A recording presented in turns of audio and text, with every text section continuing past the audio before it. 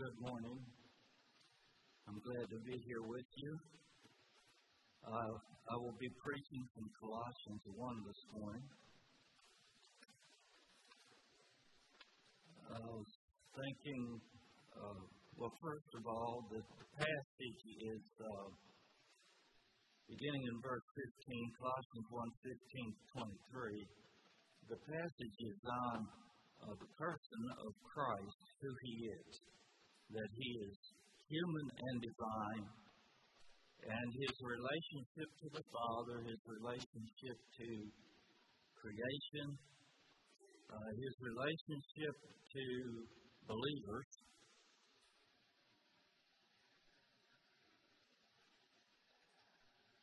Now, leaving that for a moment,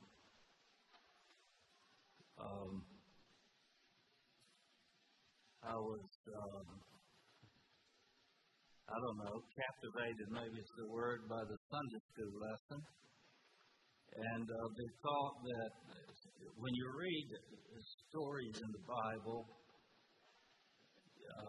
there are a lot of bad things in the Bible, okay?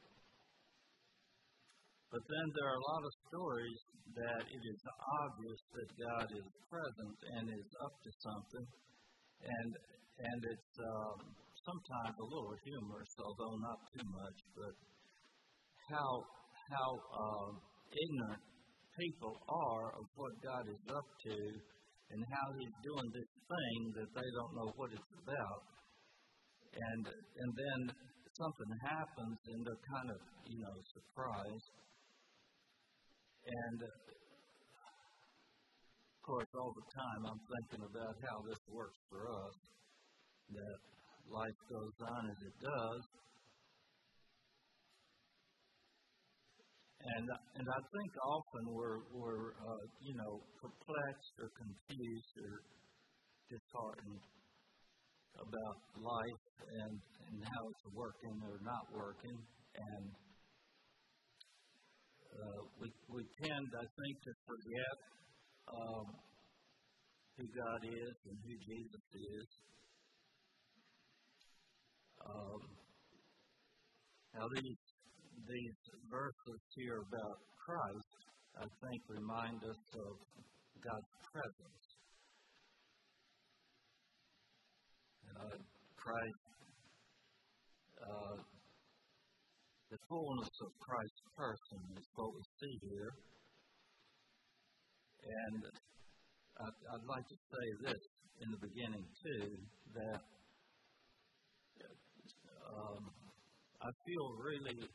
I think the word is grateful for some things that I've experienced in life, and one of them is the opportunity.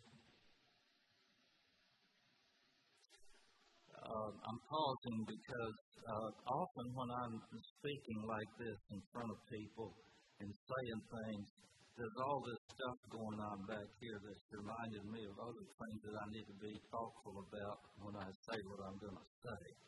So that's going on. We'll see what I say about what's going on back here.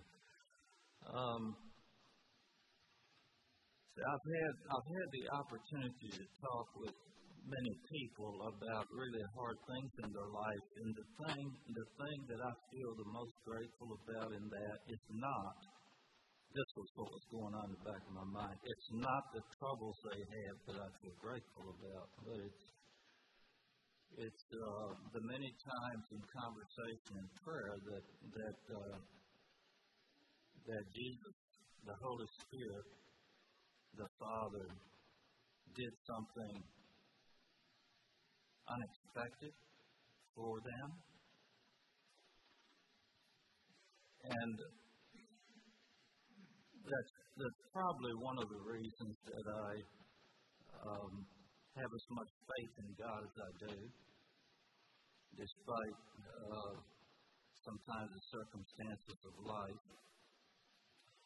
So I want to this morning, hopefully, you can be captivated by who this Jesus is. 1 month ago, I preached here. It was actually on the 10th of February. I thought that was interesting. Today's the 10th of March. But I spoke then about the theme of Paul's attitude toward the Colossians, and I used the first part of chapter 1. And so this morning is the second theme that I have here in the book, which is the theme of the fullness of Christ's person. Paul's goal in these verses is to show that Christ was both human and divine, that he was the creator, that he has supreme authority over everything he created, that he is preeminent over his natural and spiritual creation. And of course, all of this then has an implication for us, which is the conclusion that there's something expected of us. There's something right and proper and should be voluntary on our part response to this person. Who is this person? So the first thing we notice here, maybe I should read first. I guess I'll back up a little bit and start in verse 11. May you be strengthened with all power according to his glorious might, for all endurance and patience with joy, giving thanks to the Father, who has qualified you to share in the inheritance of the saints in light. He has delivered us from the domain of darkness and transferred us to the kingdom of his beloved Son, in whom we have redemption, the forgiveness of sins. And I'm reading from the ESV. And I wanted to read those few verses because at the end of those verses, Paul introduces Jesus. So God has delivered us from the domain of darkness, transferred us to the kingdom of his beloved Son, in whom we have redemption, the forgiveness of sins. So, who is this Son? He is the image of the invisible God, the firstborn of all creation. For by him all things were created in heaven and on earth, visible and invisible, whether thrones or dominions or rulers or authorities. All things were created through him and for him. And he is before all things, and in him all things hold together. And he is the head of the body, the church. He is the beginning, the firstborn from the dead, that in everything he might be preeminent. For in him all the fullness of God was pleased to dwell, and through him to reconcile to himself all things, whether on earth or in heaven, making peace by the blood of his cross. And you who once were alienated and hostile in mind, doing evil deeds, he has now reconciled in his body of flesh by his death, in order to present you holy and blameless and above reproach before him. If indeed you continue in the faith, stable and steadfast, not shifting from the hope of the gospel that you heard, which has been proclaimed in all creation under heaven, and of which I, Paul, became a minister. So first of all, I'd like to make a comment on the false views of Christ that Paul is addressing here. And then we'll go on to what he says about Christ, because they are a response. They address these false views. The one view is that the belief that matter is evil. False teachers argued that God would not have come to earth as a true human in bodily form. And Paul says that Christ is the image, the exact image of God, and is himself God. And yet he died on the cross as a human. He died. There's several times in these verses that say that he died in his physical body. He has redeemed us in a body of flesh. Another false belief, they believe that God did not create the world because he would not have created evil. And Paul says that Jesus Christ is the one who created the universe, every part of it, and he's been intimately involved in it. And he maintains it. They said that Christ was not the unique Son of God, but rather one of many intermediaries between God and people.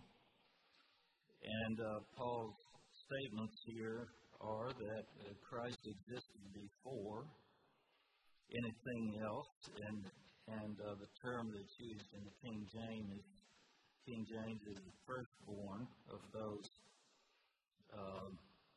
resurrected from the dead. I'll talk more about that. And they also taught that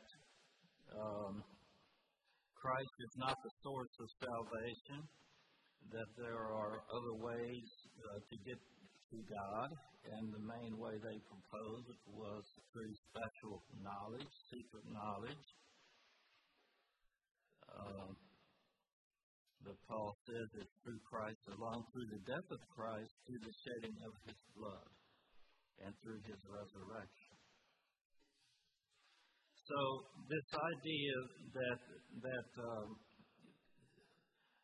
Christ's relationship to the Father, that's the first point here. I don't even know if I said that. The first thing Paul addresses is Christ's relation to the Father. And he says that Christ is the full expression of the Father. He fully expresses who the Father is. So I'd like to look at other passages briefly that speak to that. Philippians 2:6 says that Jesus is equal to God. In these verses, Paul says, adopt the same attitude as that of Christ Jesus, a humble attitude, who existing in the form of God did not consider equality with God as something to be exploited or grasped or hung on to or used for one's own advantage is the idea, equal with God. John 10, verses 30 and 38 reads like this. Christ speaking, I and the Father are one. But if I am doing them, the works of the Father, if I'm doing the works of the Father, and you don't believe me, believe the works. This way you will know and understand that the Father is in me and I in the Father. In John 12, Jesus said, the one who believes in me believes not in me, but in him who sent me. And the one who sees me sees him who sent me. The idea that Jesus reveals the Father. John 14, Leon referred to this. I don't know if it's in his comments or in his prayer. You know the way to where I am going. And Thomas said, we don't know where you're going. How can we know the way? And Jesus told him, I am the way, the truth, and the life. No man comes to the Father except through me. If you know me, you will also know my Father. From now on, you do know him and have seen him. And Philip said, show us the Father, and that's enough for us. And Jesus said to him, have I been among you all this time, and you do not know me, Philip? The one who has seen me has seen the Father. How can you say, show us the Father? Don't you believe that I am in the Father, and the Father in me. The words I speak to you, I do not speak on my own. The Father who lives in me does his works. So it wasn't exactly what Leon said I was thinking it was, but it's in the context. I think the previous verses talk about Jesus going to prepare a home for us, and the apostles are confused and wondering where he's going, and so we have this conversation. And Jesus is saying that he's one with the Father, he's revealing the Father, and they should be able to know who the Father is by observing who he is and the works that he does. And then John 1:18, Jesus said, "No one has ever seen God, the one and only Son, who is himself God and is at the Father's side. He has revealed him." And so the Bible, there's quite a few verses that talk about the relationship between the Father and the Son, that they are one in character, they are like each other, and they express the same ideas. I don't even know how to talk about that, but the same ideas, beliefs. So here in Colossians 1:15, it says that Christ is the visible image of the invisible God. That's the idea. An image here does not refer to a physical form. It implies the illumination or expression or exact representation of the character and the qualities of another person, Christ of the Father. Jesus represents and reveals God to us. And we see this. We see who Christ is. He often talked about this, but we see who this is, who Christ is. We learn to know who the Father is by observing who Christ was in his life, in his behavior, in the things he said, in the way he lived his life. His attitude toward sin, his attitude toward people, and the kinds of things that he cared about and spoke about, and the way he related to the devil and evil and people. All of this reveals the heart of the Father, the stories he told, the things that he taught. Okay, the second category here is who is Christ in relation to creation, the natural world.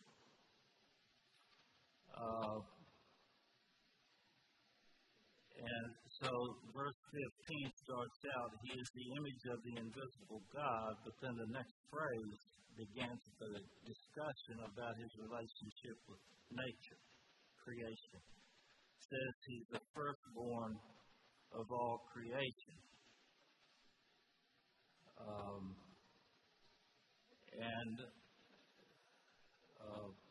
By him all things were created. All things were created through him and for him. There are many, many ideas here. It's very compact wording. So Christ is supreme over every creature, over all of creation, because he was the creator of all things. That gives him the right.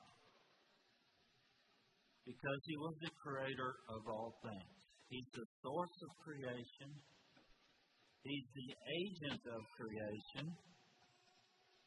And he is the goal of creation. Everything that exists is for him, by him, and will achieve his goal. And God does have a goal. He does have a goal. I think, for me, there are many things as I get older. There are many things that bother me. And if I didn't ever pay attention to the news, they probably wouldn't bother me as much.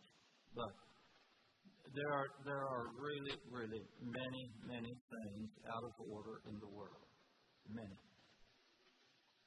And one of the things that I notice about our world is the attitudes people have about creation, about the world, the universe. And so I'm going to say that one of the things that helps me not,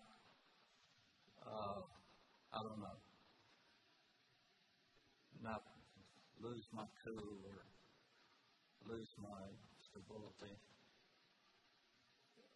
is the reminder to myself that God, Christ, created the world, the universe, and He has a plan, and it's not going to blow up. It's not going to blow up.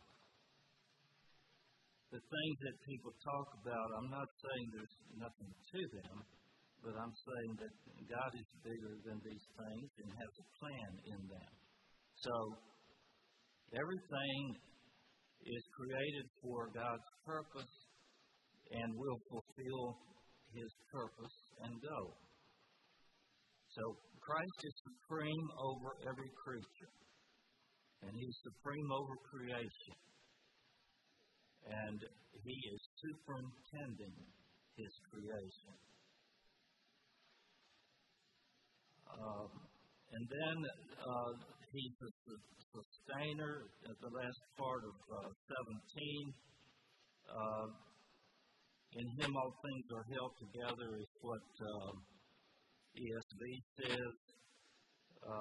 Now I can't think the King James term. What's the King James term?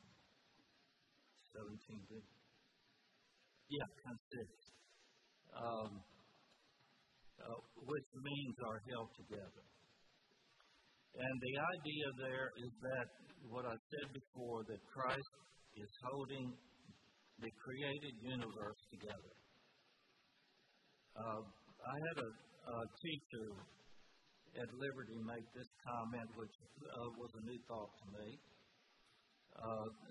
Made the comment that verse teaches that if it wasn't for Christ, the universe would explode.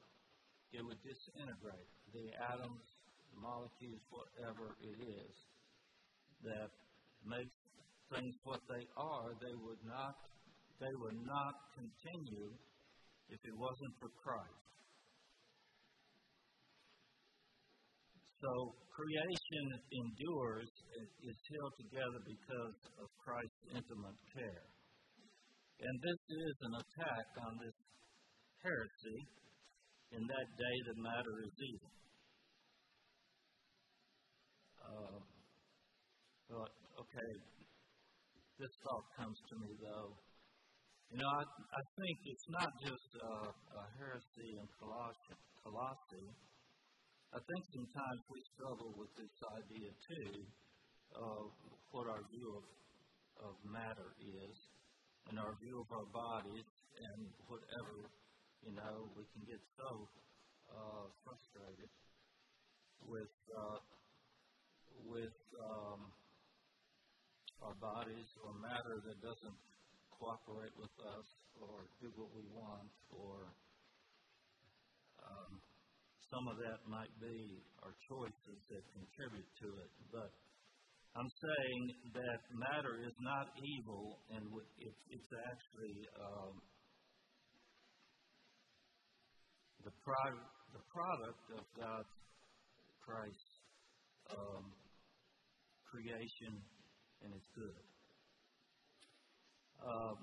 So Christ, we know that Christ was intimately involved in creation when He was here. There were many times that He spoke a word and calmed a storm a number of times, and had power over evil and people's sicknesses and so on. So Christ was involved, intimately involved in His created order when He was here.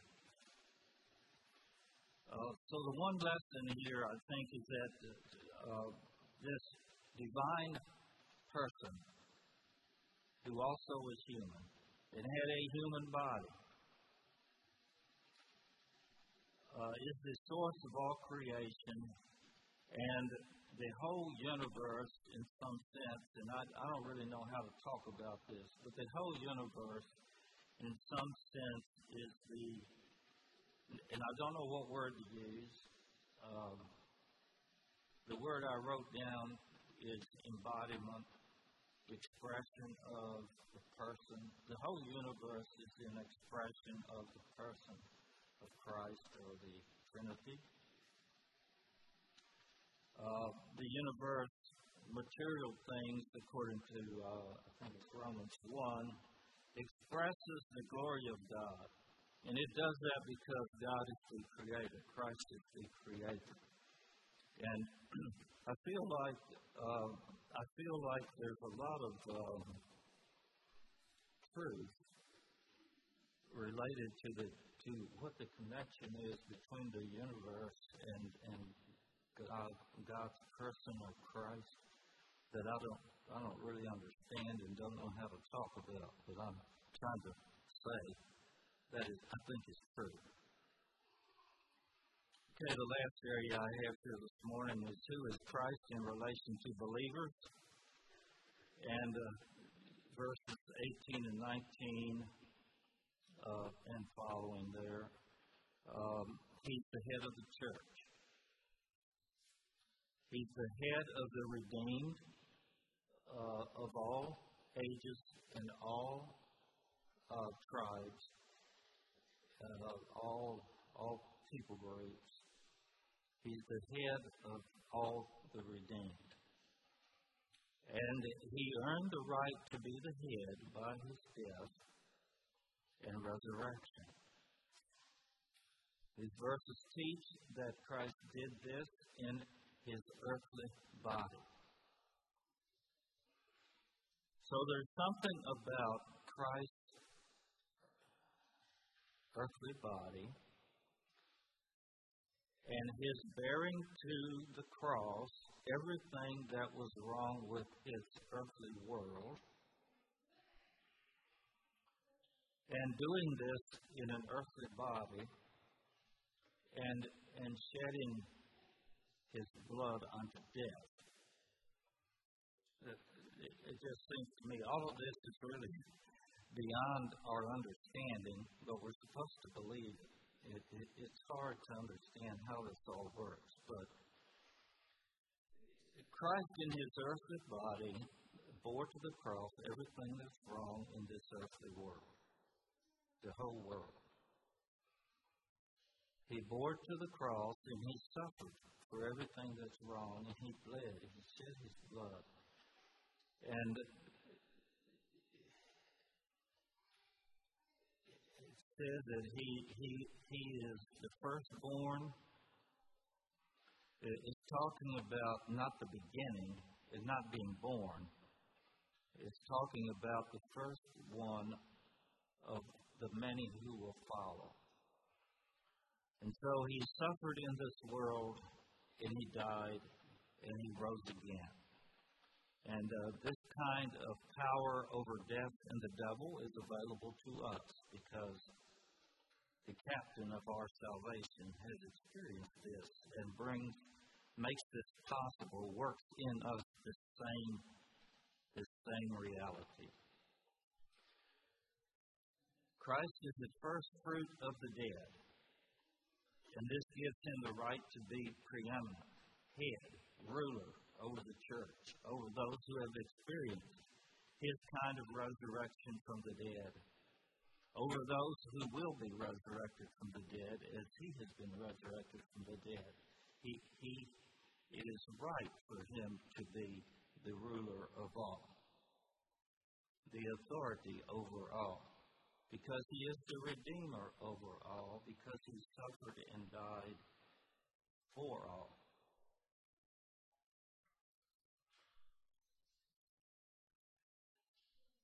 The reason Christ rose from the dead was so he might have, I think the King James says, so he might have, or might be, or might become first, preeminent, above all. These verses say that all the fullness of God dwells in Christ. All that God is dwells in Christ, abides in him. And all that are in Christ have access to this fullness of riches, of wisdom, of spiritual knowledge, fullness of salvation. All who are in this full Christ have access to this fullness of God that dwells in Christ. And then the last part of these verses, 21 to 23, it talks about the blood of Christ. He has now reconciled those who were alienated and hostile in mind, doing evil deeds. He has now reconciled in the body of his flesh, in order to present you holy and blameless. So, to restate, Christ bore to the cross in his body everything opposed to God and God's kingdom. He bore to the cross the sins and sicknesses and misery, all of them, everything that is wrong in the world, everything that weighs us down and troubles us and is not right. He bore all of this to the cross.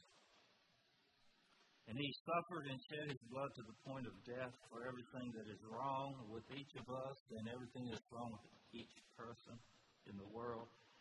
And I would say even it's worth thinking about that he also bore everything to the cross that's wrong with the people that we don't know what to do with. The people that bother us and trouble us and make us upset. And we wish they would just get away somewhere else. But none of you have that going on for you. And right now I don't have anybody like that in my life. But it might be, sometimes. It's worth thinking that Jesus died for these people too. Through the shedding of Christ's blood to bring reconciliation to everything in the universe. All that has been alienated from God and alienated from each other. Our alienation with creation even. The answer to all of this is the shedding of the blood of Christ. So this includes all people of the world, all cultures, all people groups, all people who are estranged, Jews and Gentiles. And by the way, in the news nowadays, and you don't have to be looking at it, but one of the big issues right now is the anti-Jewish sentiment. And the things that are said, that I'll just say, I really, it is amazing to me that after World War II and the whole Nazi thing and the killing of Jews, that people today would have the same sort of things to say about the Jews is beyond my comprehension. This is of the devil. Wow, I didn't realize I was going to be so emphatic when I said that. And I'm saying that Jesus died for that problem too.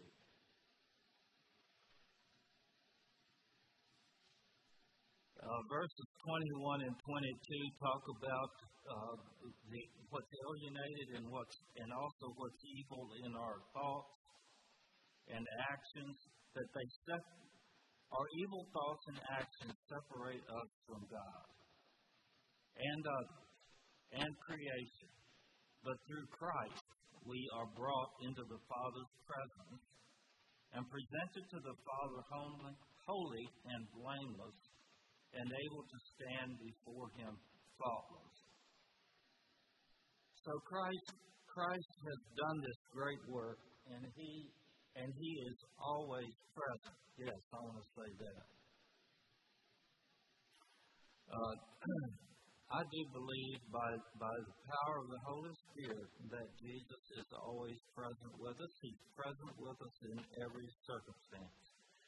And I know quite well that for many of us, depending on the circumstance, we feel totally alone. Alone. Forsaken and alone. And I know a good many people who feel like when they try to pray, there is no God and Jesus is nowhere and they are alone and their prayers don't go above the sea. And I want to say that is not true, that Jesus hears the prayer, but I'll have to admit it's a mystery what He's doing with it. I'll just be honest. I don't think we have the ability to figure God out or figure Christ out or like Job trying to understand what is going on. And we kind of know nowadays because we can read the account in the Bible, but he did not know. Well, that's us. I'm saying Jesus is present and He's working. Christ knows where every part of us is in all our brokenness and lostness and confusion and distress, and no part of us is lost to Christ. He holds each of us together in all the world. He holds all the world together, and He holds each of us, and He is at work, and there's an end. He has an end. He has a goal. It's a good goal. But we don't see it. But this is a call to faith. And so this is what we see then in verse 23, that we will come to the good end He has in mind if we continue in the faith. And I know sometimes, for me, even I can think, I wonder if I have faith because I'm, in a struggle, wondering what is going on. I think God honors a small amount of faith too. If Christ is the Creator, if Christ is one with the Father, if Christ has revealed the Father, if Christ is the Creator and Sustainer and holds all things together, if Christ has died and arisen, for everything that is wrong in the world, including everything wrong with us,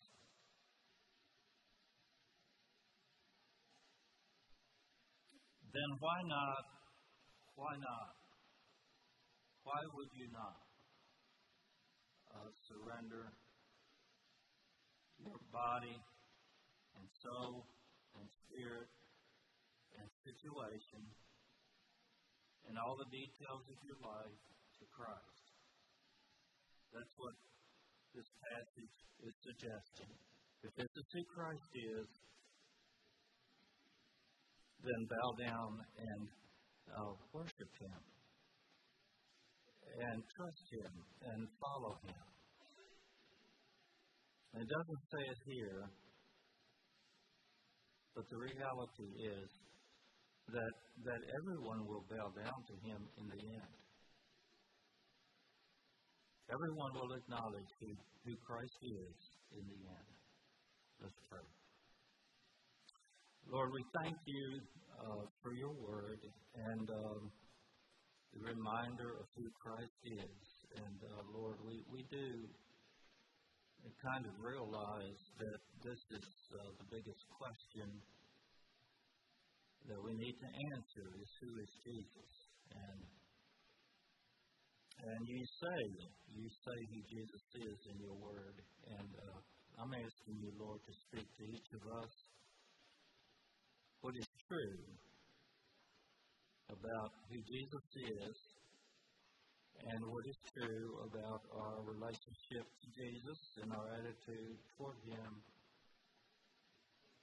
So, Lord, work to accomplish your good purposes in our hearts and work to bring us to the good end that you have in mind. And thank you. Amen.